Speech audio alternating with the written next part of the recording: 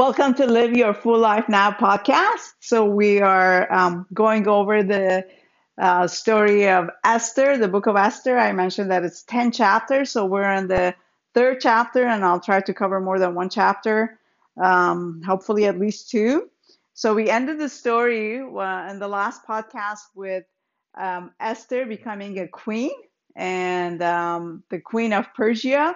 And King Cyrus is the king of Persia. Remember how she was an orphan girl, a Jewish orphan girl, being raised by her cousin Mordecai. Remember, the Jews were taken into captivity by the Babylonians. They were taken into exile, and the Babylonian Empire fell into the hands of Persians. And now the king of Persia was Cyrus. And I talked about how Esther became a queen. And so that's where we ended. So now what's going on in the palace at this time? So there's this man by the name of Haman who serves in the king's palace, and somehow he has favor with the king.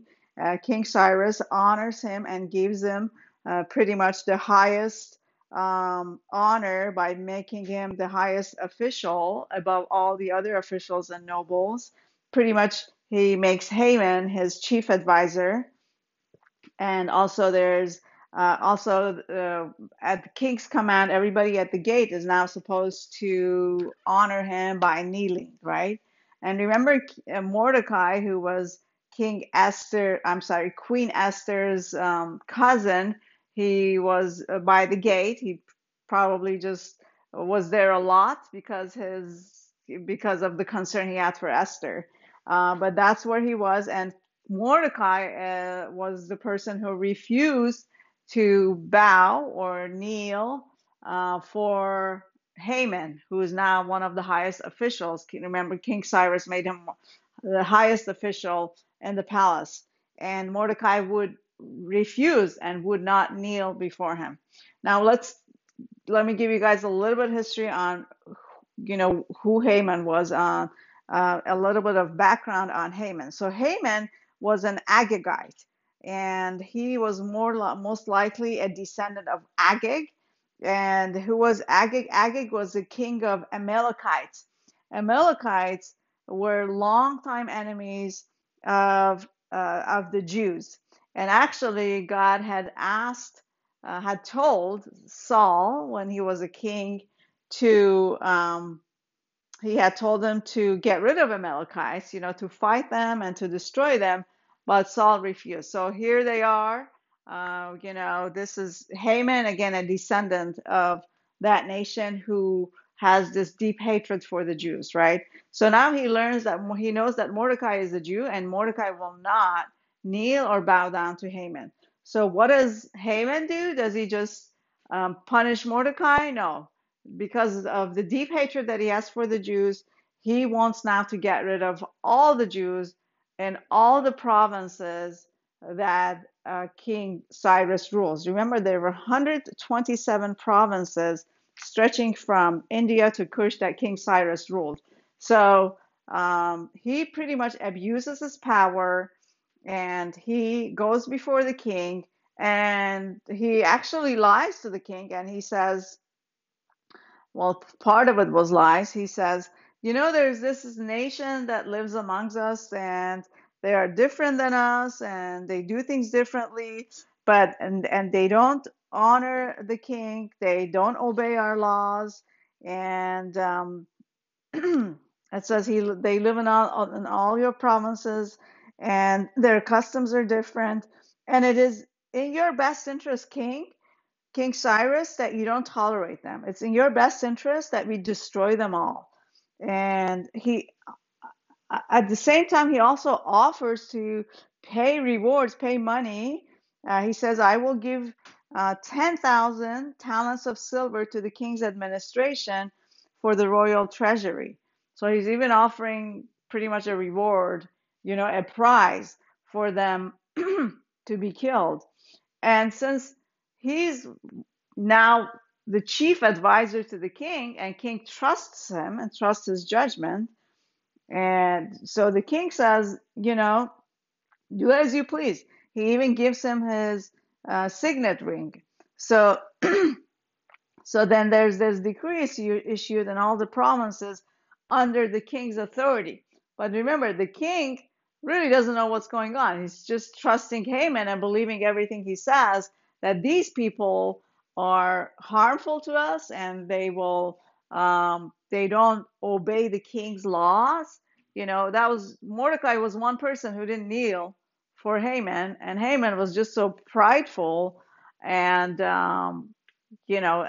again, deep hatred for the Jews, that he just used his position of authority to come against all God's chosen people at that time, right? The Jewish people, the nation of Israel. So then what happens next is, again, this decree is issued. Just imagine if you were one of those people, how would you feel? So we're still in Esther 3.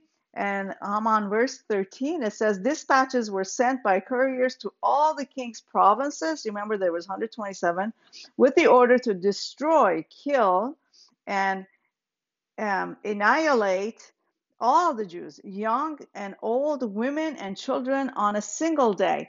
And this day was supposed to be the 13th day of the 12th month. Now, how did Haman come up with this day? He cast lots, and that's the day it fell on. So, a copy of this text and edict was to be issued as law in every province and made known to the people of every nationality, so they would be ready for that day. Can you imagine, like, message sent? Now, this is the law in every province, that these people are going to be killed. But, a law ordered by the king. Just imagine how these people are supposed to feel now, right? Fear, anxiety, hopelessness. They're feeling injustice. So the Bible says that they were in deep mourning, that there was wailing and mourning for this edict that was issued. This was where the nation of the people that were Jews heard this message, and just think about it. Like, they hadn't done anything wrong. All of a sudden, there's this day that you're going to be killed. We're going to come and kill your wives and the husbands and the wives and the kids and everything you have, and we will plunder and take everything you have. So it's like a death sentence, right, for the nation of Israel that now was living among Persia, right? So what happens next is, obviously Mordecai is a Jew, and he's also going through this mourning. And in the old days, when people went through mourning, they would put on sackcloth and ashes on their head, which was a sign of deep grief and deep mourning. So then Esther finds out, and she doesn't even know, like a lot of people who live in their, palaces now, and they're people in the authority position. They're not really living the everyday lives of people who are out there working and living. They're living in their, beautiful palaces, have no idea what's going on out there. This is kind of mirroring that. So Esther doesn't know what's going on, but she hears that her cousin Mordecai is in deep distress, and he's put on sackcloth and ashes, which was a sign of mourning, and she wants to know what's going on. So she sends her the eunuch that is assigned to her, which is one of the king's eunuch, and his name is Hathach. So she sends him to find out what is going on with Mordecai. Why is he in deep mourning? So Mordecai tells the eunuch, go tell Esther what's going on. And he also gives her a copy of the text of the edict. And this is now we're in Esther 4, verse 8. It says, he also gave him a copy of the text of the edict for their annihilation that had been published in Susa, to show to Esther and explain to her. And he told him to instruct her to go into king's presence and beg for mercy and plead with him for her people. So remember, Esther is also a Jew, so which means she has to be killed too, right? And she has no idea what's going on. So Hathach, the king's eunuch, goes back to Esther, and he tells her what Mordecai had told her, like, this is what's going on. We're all going to be killed. And so immediately the first thought that comes to Esther, I'm sure she's in a panic mode too, but she's thinking, what can I do? There is nothing I can do, because I can't just go before the king like Mordecai told me, because it's the law. If you go before the king, if you're not summoned, you will be killed unless the king raises his gold scepter, and that would stop the soldiers that are guarding the king from killing the person who came before the king without them being summoned to come. In other words, the king had to summon a person to go before them. If anybody just chose to go, they would be killed. So she sends the message back to Mordecai, like, I'm so sorry, but there's nothing I can do, because if I go before the king, I'll, a big chance I'm gonna be killed. And so, isn't that our natural reaction immediately to think of a way to protect ourselves and to defend ourselves? That's just part of our nature. So Mordecai says, okay, go give her back this answer. And this is in Esther 4, chapter 12. It says, do not think that because you're in the king's house, you alone of all the Jews will escape. For if you remain silent at this time, relief and deliverance for the Jews will arise from another place. But you and your father's family will perish.